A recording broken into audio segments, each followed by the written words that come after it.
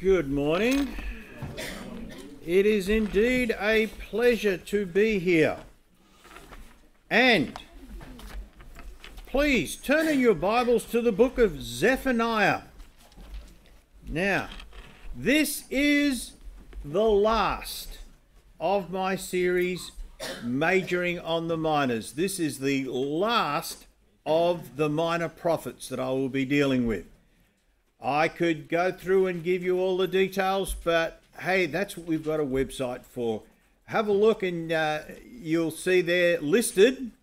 I believe this will be the 11th, perhaps 10th, of the minor prophets that I'll be dealing with. The only two, as I've said before, that I will not be dealing with number one, Daniel, because our pastor did a marvellous presentation on Daniel. And the other one is Jonah, because everybody does Jonah. So this will be the last for the other minor prophets. Remember, they're only minor because they're short. Can I say that these days, or is that being heightist or something? No, I can't say they're short. Not vertically challenged, just short in length. In fact, they were bundled together by the Hebrew writers, literally many times into one scroll. Okay, so there would be the book of the minor prophets. All right, so we're looking at Zephaniah. Zephaniah is a guy.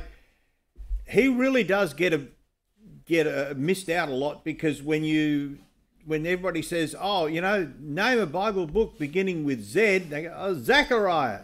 Zephaniah misses. But he's a fascinating and interesting guy, and a great little book. Only 3 chapters, not much. You want to read a whole book, 3 chapters.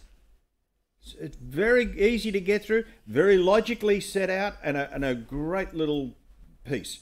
So, everybody should have found it. I gave you plenty of time because most of you have probably never looked up the book of Zephaniah before. So I gave you plenty of time to find it. And we'll be looking at that after we have a word of prayer. Heavenly Father, we thank you for this precious book. We thank you for the word of God that is revealed to us. We thank you for the life and the work of the prophet Zephaniah, what he taught us, what he tells us, and Lord, what it means to us. We thank you for it and for him. In Jesus' name, amen. Zephaniah chapter 1, verse 1. Sometimes they say, how do you know when and what happened and who someone was? Zephaniah is real easy, because it said, the word of the Lord which came unto Zephaniah the son of Cushi, the son of Gedaliah, the son of Amariah, the son of Hezekiah, in the days of Josiah, the son of Ammon, king of Judah. So we know a who and we know a when. So, he prophesied during the reign of King Josiah. Josiah reigned from 640 to 609 BC. Now, Josiah's an interesting guy because he was in many ways one of the last good guys, the last good kings of Judah. And his reign is broken into 2 sections, really. Let's go and read about King Josiah. Let's have a look at 2 Chronicles chapter 34. 2 Chronicles 34, and we'll pick it up at verse, we'll start at verse 1. 2 Chronicles 34, 1. Josiah was 8 years old when he began to reign, and he reigned in Jerusalem 31 years, and he did that which was right in the sight of the Lord, and walked in the ways of David his father, and declined neither to the right hand nor to the left. Hey, he's one of the goodies. This is a good guy. Now, but he was 8 years old when he started. That's young. For in the 8th year of his reign, so 8 and 8, at 16. He's 16 years old. while he was yet young, there you go, you're 16, you're still young, he began to seek after the God of David his father, and in the 12th year, so that's 4 years later, he began to purge Judah and Jerusalem from the high places and from the groves and the carved images and the molten images, and they break down the altars of Balaam in his presence, and the images which were on high above them, he cut them down. The groves and the carved images and the molten images, he brake them in pieces and made dust of them, and strode it upon the graves of them that had sacrificed unto them. Which means he killed the people who sacrificed unto them, and then threw the remnants of the idols on top of their graves. He burnt the bones of the priests upon the altars and cleansed Judah and Jerusalem. And so he did in the cities of Manasseh and Ephraim and Simeon, even about Naphtali with their mattocks all around. And when he had broken down the altars and the groves and had beaten down the graven images into powder and cut down all the idols throughout all the land of Israel, he returned to Jerusalem. Now we find, and we won't continue to read, but it's important to realize that in a few chapters, we'll just mention it here, down at verse 14, when they brought out the money that was brought into the house of the Lord, Hilkiah the priest found a book of the law of the Lord given to Moses. That is probably the book of Deuteronomy. Okay? So what's happened, and we have to understand something about this. People tend to date Josiah's reforms from when he found the book when the book of the law was found. But it's quite clear here, he started to reform Jerusalem and Judea earlier, quite a bit earlier. Now, if this was before the book of the law had been found, why was he doing it? What prompted it? And I believe it may well be the preaching of people like Zephaniah. That Zephaniah was probably one of the reasons why Josiah said, the king said, we're going to have to get things right with God, and we're going to have to get rid of these idols. Because in fact, the very things that Zephaniah talks about, the things that are wrong, are the very reforms that Josiah carried out. So, we sometimes have a think about the prophets, they prophesy, they preach, they stand, they do all this stuff, and no one listens. Well, this time someone listened. The king listened. And there was a change in the whole nation. And this was, I believe, partly because of the preaching of Zephaniah. So we know that he would have been preaching earlier than 621 BC. Okay, so we've got this guy's dates pretty well fixed. It's not some, airy-fairy, maybe, this, maybe that. No, we know when he preached. We know what he preached because it was written down. We know why he preached. The other interesting thing about him that we find in this first verse is his genealogy.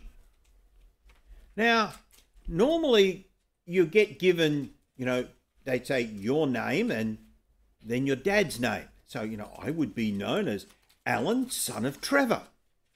That's the way it was done. But you have a look here. He's listed as Zephaniah, son of Cushai, the son of Gedaliah, the son of Amariah, the son of Hezekiah. Goes back 4 generations. That's a little bit unusual. Unless, he says, that name, Hezekiah? Does that mean they mean King Hezekiah? It's spelt differently, but spelling was pretty variable in those days. I think it might be that this guy was... See, it's not listed that he's a priest. it's not listed that he was one of the sons of the prophets. Was this guy, in fact, a prophet called from out of the royal family? He was a member of the nobility, the aristocracy, and he became a preacher of righteousness. So that would make sense why they would record his genealogy back to one particular guy who was more significant than anyone else, that it was a king. So we have who he was and when he was.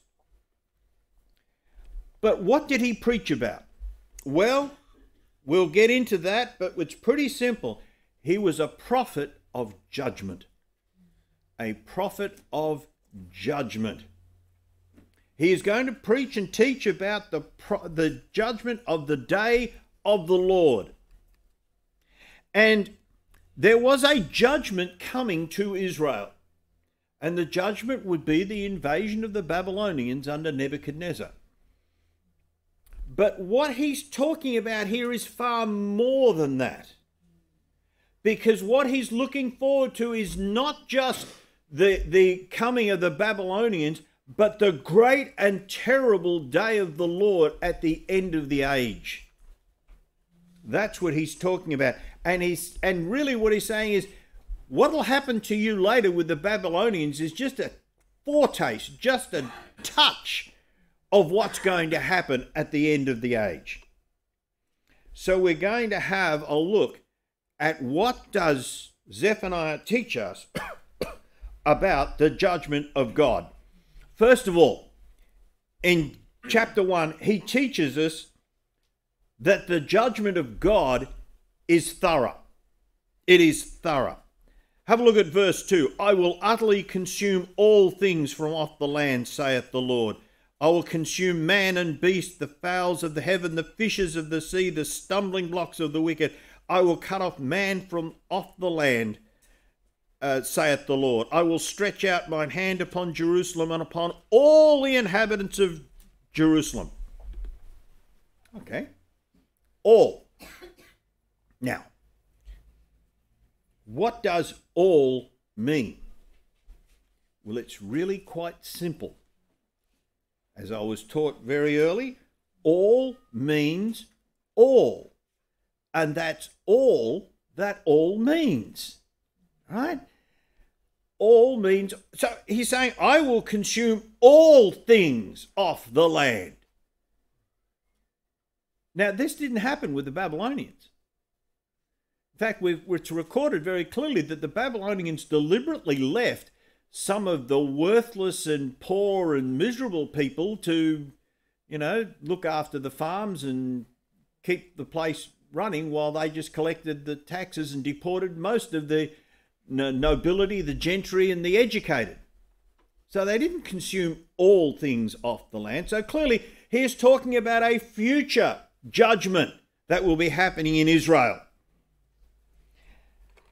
Now, we look down,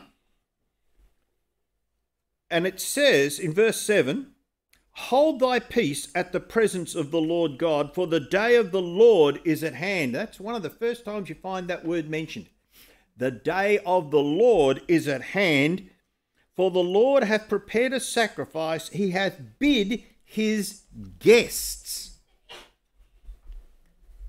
That's a little bit of a strange thing. He hath bid his guests to a sacrifice. Okay. There was. Now, you most of you have got sort of a mental picture of sacrifice, altar, wood, sacrifice, light the wood, burn the sacrifice. Pretty, it's not that tough. It's sort of not, as they say, it's not rocket surgery. It's fairly simple. But there was one sacrifice, and if you want to have a look at it, it's in Leviticus chapter 7. The peace offering or the thanksgiving offering, where the sacrifice was just bits of it were burnt and the rest of it was cooked and eaten. And you had 2 days, because they said you can eat it the first day, you can eat the second day, but if any's left over on the third day, you just got to burn it and get rid of it. That's good health procedure too, good health and safety for the food preparation. So what would you do? Well, why you would be having this sort of sacrifice would be if God had blessed you.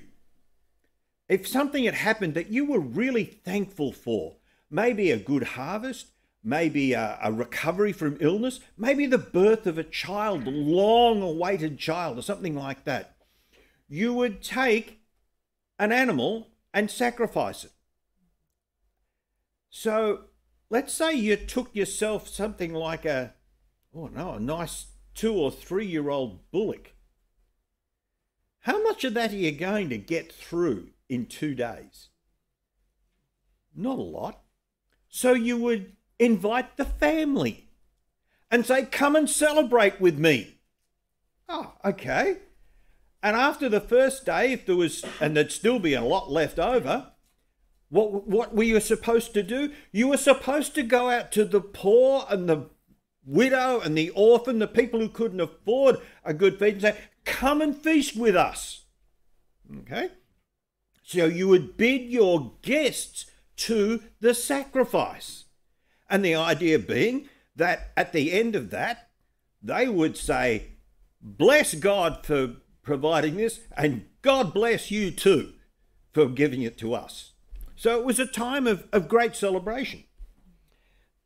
So that is the concept of preparing a sacrifice and inviting guests. All right, we've got their mind around that. But God is going to invite some very different guests to a sacrifice. He's going to invite some very strange guests to a meal. Turn over to the book of Revelation, chapter 19. These are some very strange guests.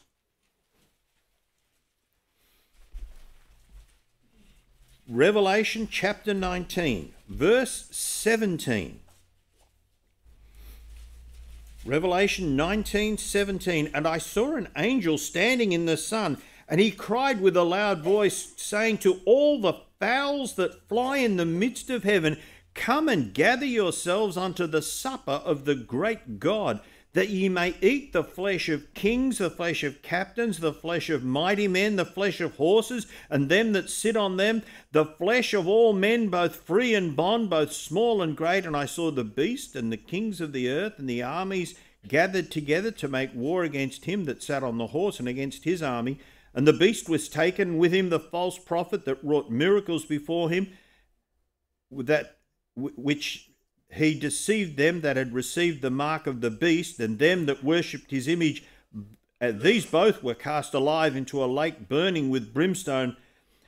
And the remnant was slain with the sword of him that sat upon the horse, which sword proceeded out of his mouth, and all the fowls were filled with their flesh. Strange guests at a strange feast, and a mention of darkness. A day of darkness, of gloominess, clouds of thick darkness. Why? Well, God is going to give you what you want, whether you like it or not.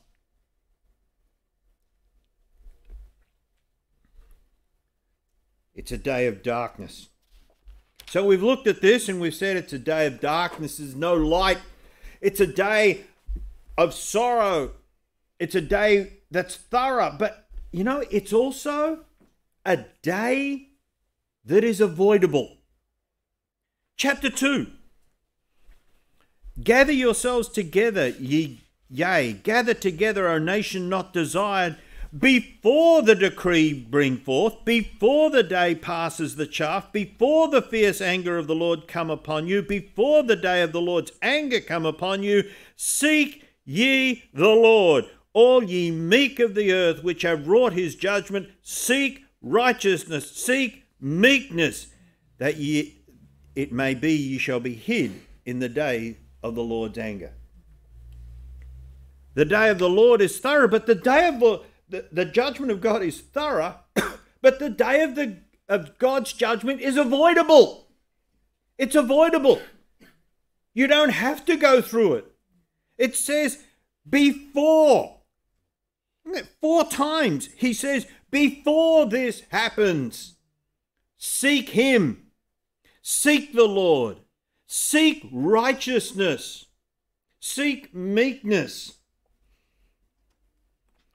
Again, back in the book of Revelation, in chapter 2, verses 1 to 3, we find that the rich and the powerful and the mighty men of the earth say to the rocks and the mountains, fall on us and hide us from the wrath of God, before it's too late. Seek ye this before it happens. In 2 Corinthians chapter 6, verse 2, it says, now is the accepted hour. Now is the day of salvation. Before all this happens, now is the time to seek God. You don't wait till it happens and then. No, it's too late. I think of all the words in the English language, the saddest ones are too late. That's the saddest, they are the saddest words. Too late. Should have done it earlier. Should have done it before. You know, there's ads they have on TV, right? And they have these ads for cancer screening, right? And they say, don't put it off. Don't put it in the drawer. Don't put it, away. Use the test. And I can tell you, it works because I'm alive because I took the test. I had no symptoms. But before the symptoms showed up, I took the test and got treatment. And God is saying, before this shows up, do what's right. Seek the Lord. Seek righteousness. Seek mercy. It's interesting, I remember hearing about a pair of preachers, an old preacher and a young preacher, who were praying in the church together, and the young preacher began to wail and weep at the injustice in the world, and he began to call on God to bring justice and righteous judgment upon the world. And the old preacher, after a little while, he got up and he walked down to the other end of the church and knelt down and said, thank you, Lord, for not bringing justice and judgment while I was standing next to him. You see, we don't want to pray for justice and judgment. We need to pray for mercy and meekness and righteousness. I don't want God's judgment. I don't want God's justice. I really don't. I want his mercy. So, we found that the judgment of God is thorough. We found that the judgment of God is avoidable. The judgment of God is far-reaching. It's far-reaching. In the next section of chapter 2, we find in verse 4 to 7, it says that Gaza shall be forsaken, Ashkelon a desolation. Okay? It speaks about the inhabitants of the seacoast and the Philistines. If you go to Jerusalem, that is to the west of Jerusalem. Okay? Now think of yourself, you're standing in the middle of Jerusalem. That's to the west. Okay? In verse 8, it says, I have heard the reproach of Moab and the revilings of the children of Ammon. Moab and Ammon, they're to the east of Jerusalem. Now, You sort of know what's going to come next? Yep. Because it says in verse 12, ye Ethiopians also. Ethiopia is where?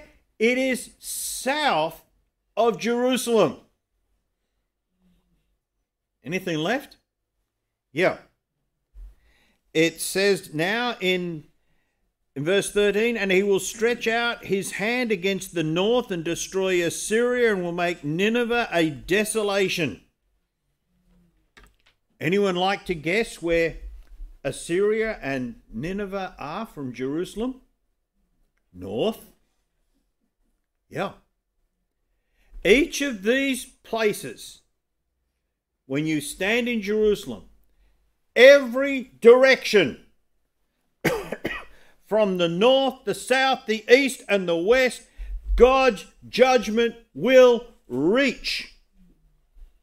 God's judgment cannot be bought off with silver and gold. We found in chapter 1.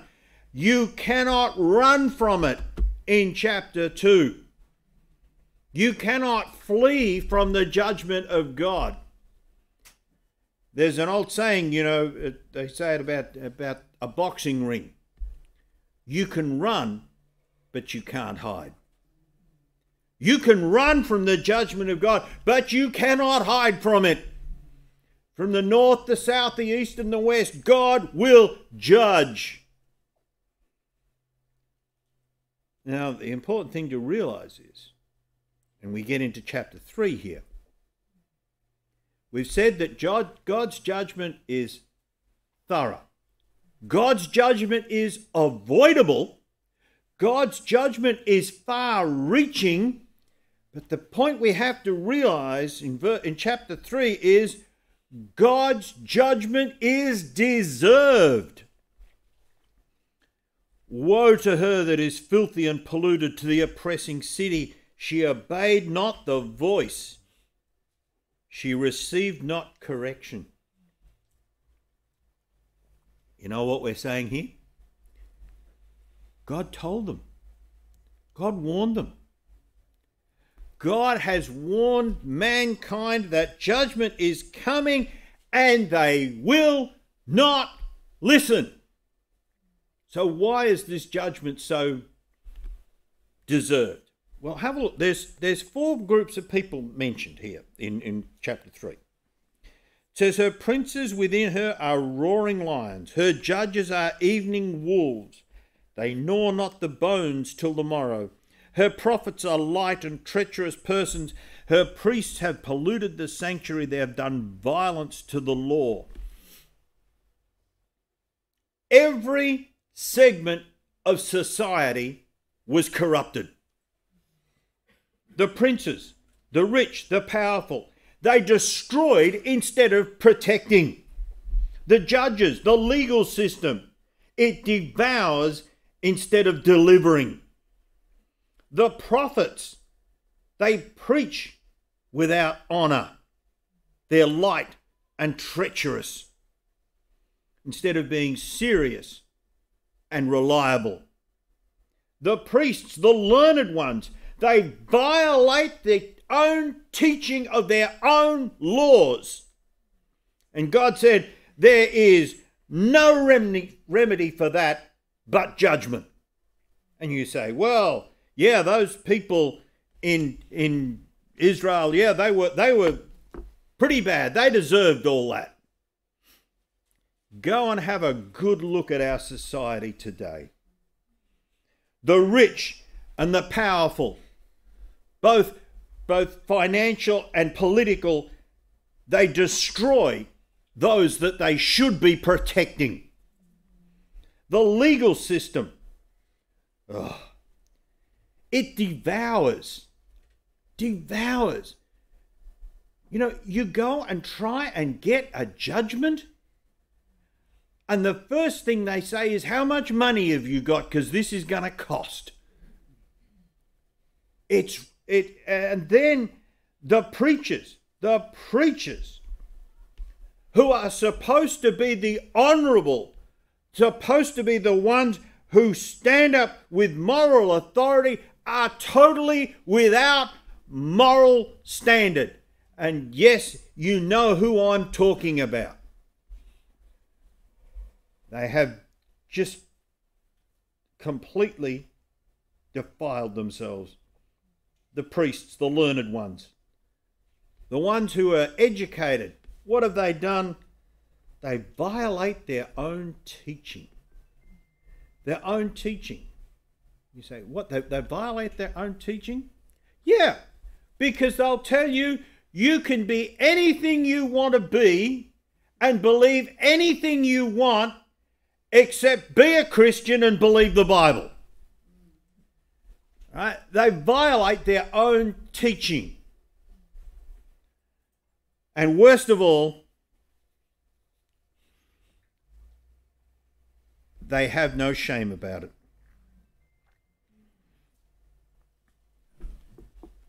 And I said, this is God speaking in verse 7. He said, surely thou wilt fear me. They will receive instruction, so their dwelling should not be cut off. Howsoever I punish them. So God's saying, look, I thought, well, this world, maybe if I bring a little judgment on them, they will then start to realize and understand that what they're doing is wrong. And what did they do? They rose up early and corrupted all their doings. Have a look back through history. What has happened to the people who have defied God and his laws and his way of doing things? Those empires are all gone. Right? Do you know, I'll tell you something, and it's just a fascinating thing. If you ever do any history, do you know how to trace the rise of empires through Europe? You know how to trace them? Look for the empires that gave refuge to Jewish people and allowed the free publication of the gospel. They're the empires that start to rise. Do you know when you can pinpoint the decline of the Spanish Empire? It was the edict that drove the Jews out of Spain and brought in the Spanish Inquisition. From that day on, Spain began to decline. And England, who at that time said, okay, come here, began to rise. But no, they look at history and refuse to accept that God blesses those who bless his people. The judgment of God is deserved. They looked at the example of God's judgment and just went ahead and did more. Fifthly,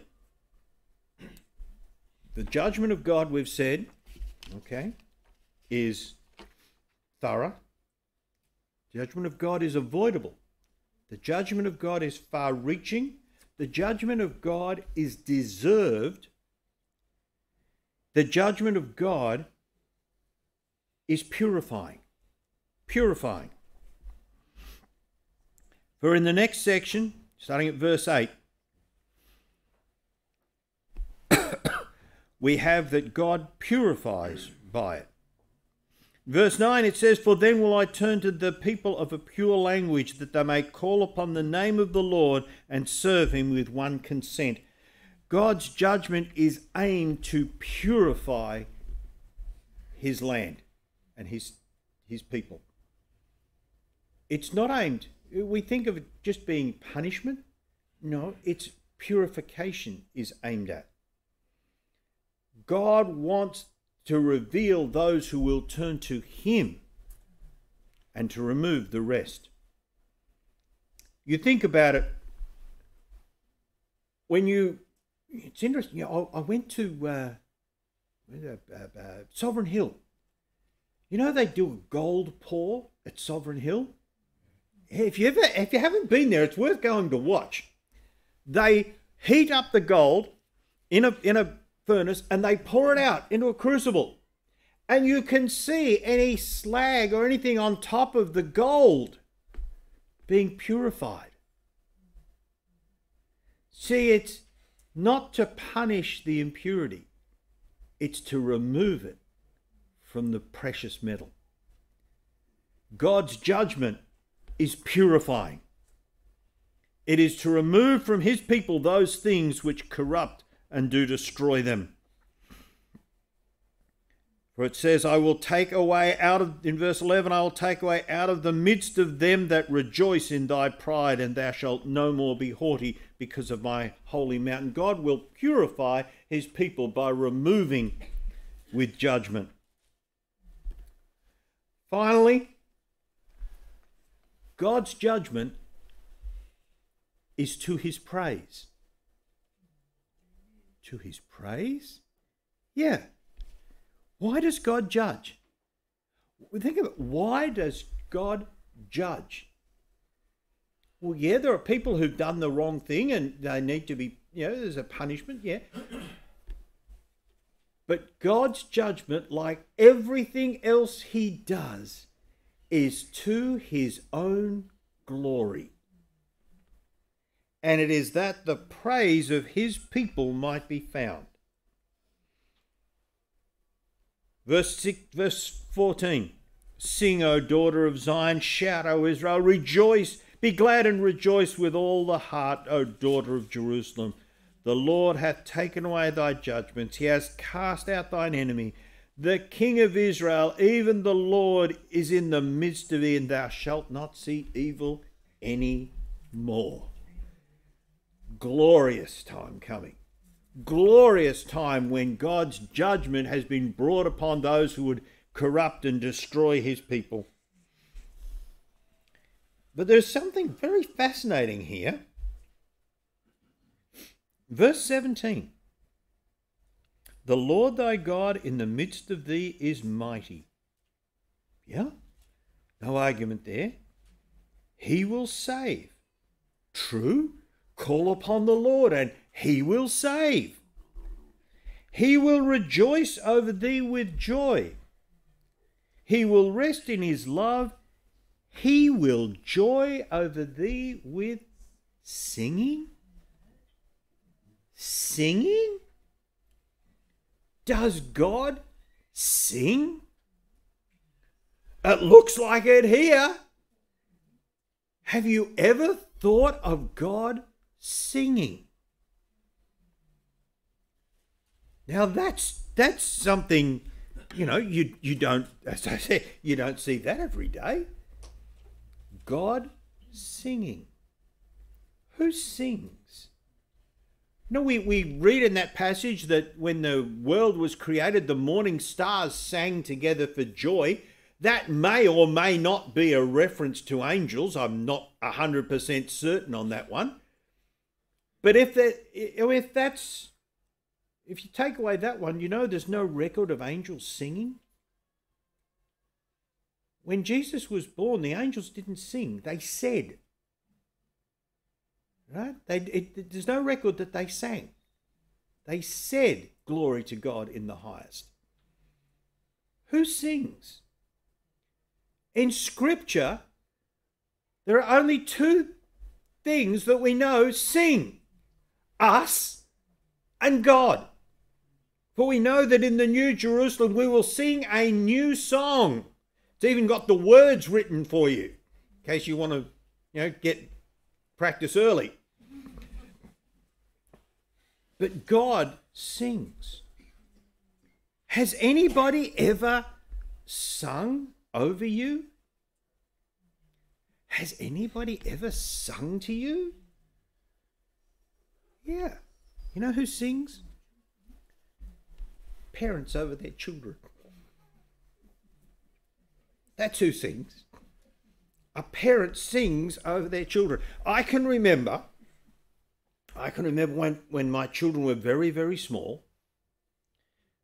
And I can remember and you do this, You parents, you know what this one is, don't you? Right?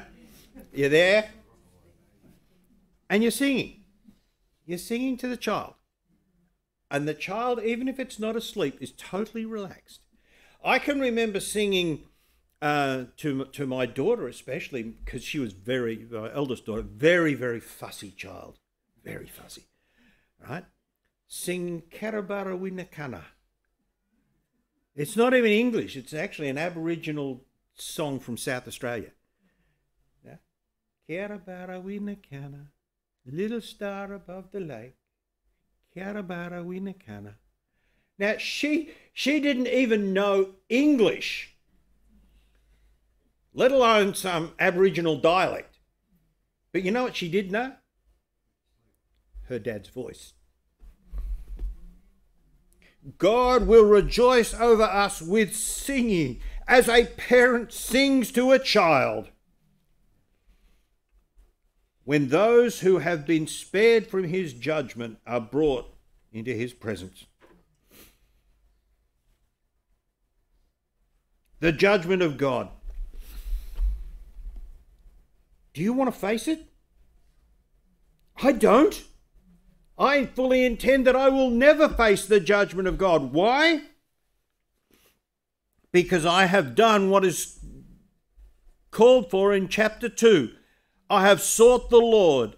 I have sought his righteousness. I have sought his meekness. And he has promised me that I will never, ever, ever face his judgment. Never. You know, that gives you a bit of confidence. Whatever happens, however bad things get, and in fact, however often I screw up, God has promised me I will never face his judgment. Do you want to? If you do, I cannot think of one reason why you would ever want to face the purifying, far-reaching, thorough, and justly deserved judgment of God. He calls on you. Hide yourself from the judgment of God to come. Hide yourself in the rock which was cleft. Hide yourself from what is coming. Incidentally, the name Zephaniah, do you know what it means? Jehovah hides. Yeah. His very name meant hide yourself from the judgment to come. Will you hide? Will you flee to the rock which is higher than us? Will you take advantage of the promise that those who turn to him will never face his judgment? Or will you be left to face the awful and terrible judgment of an angry God? It is a thing to be avoided at all costs. So this day, if you don't know if you're saved or not, if you're not sure that you're safe from the judgment of God, you talk to somebody, you see somebody, and you find that place where you can be safe from his judgment. Thank you.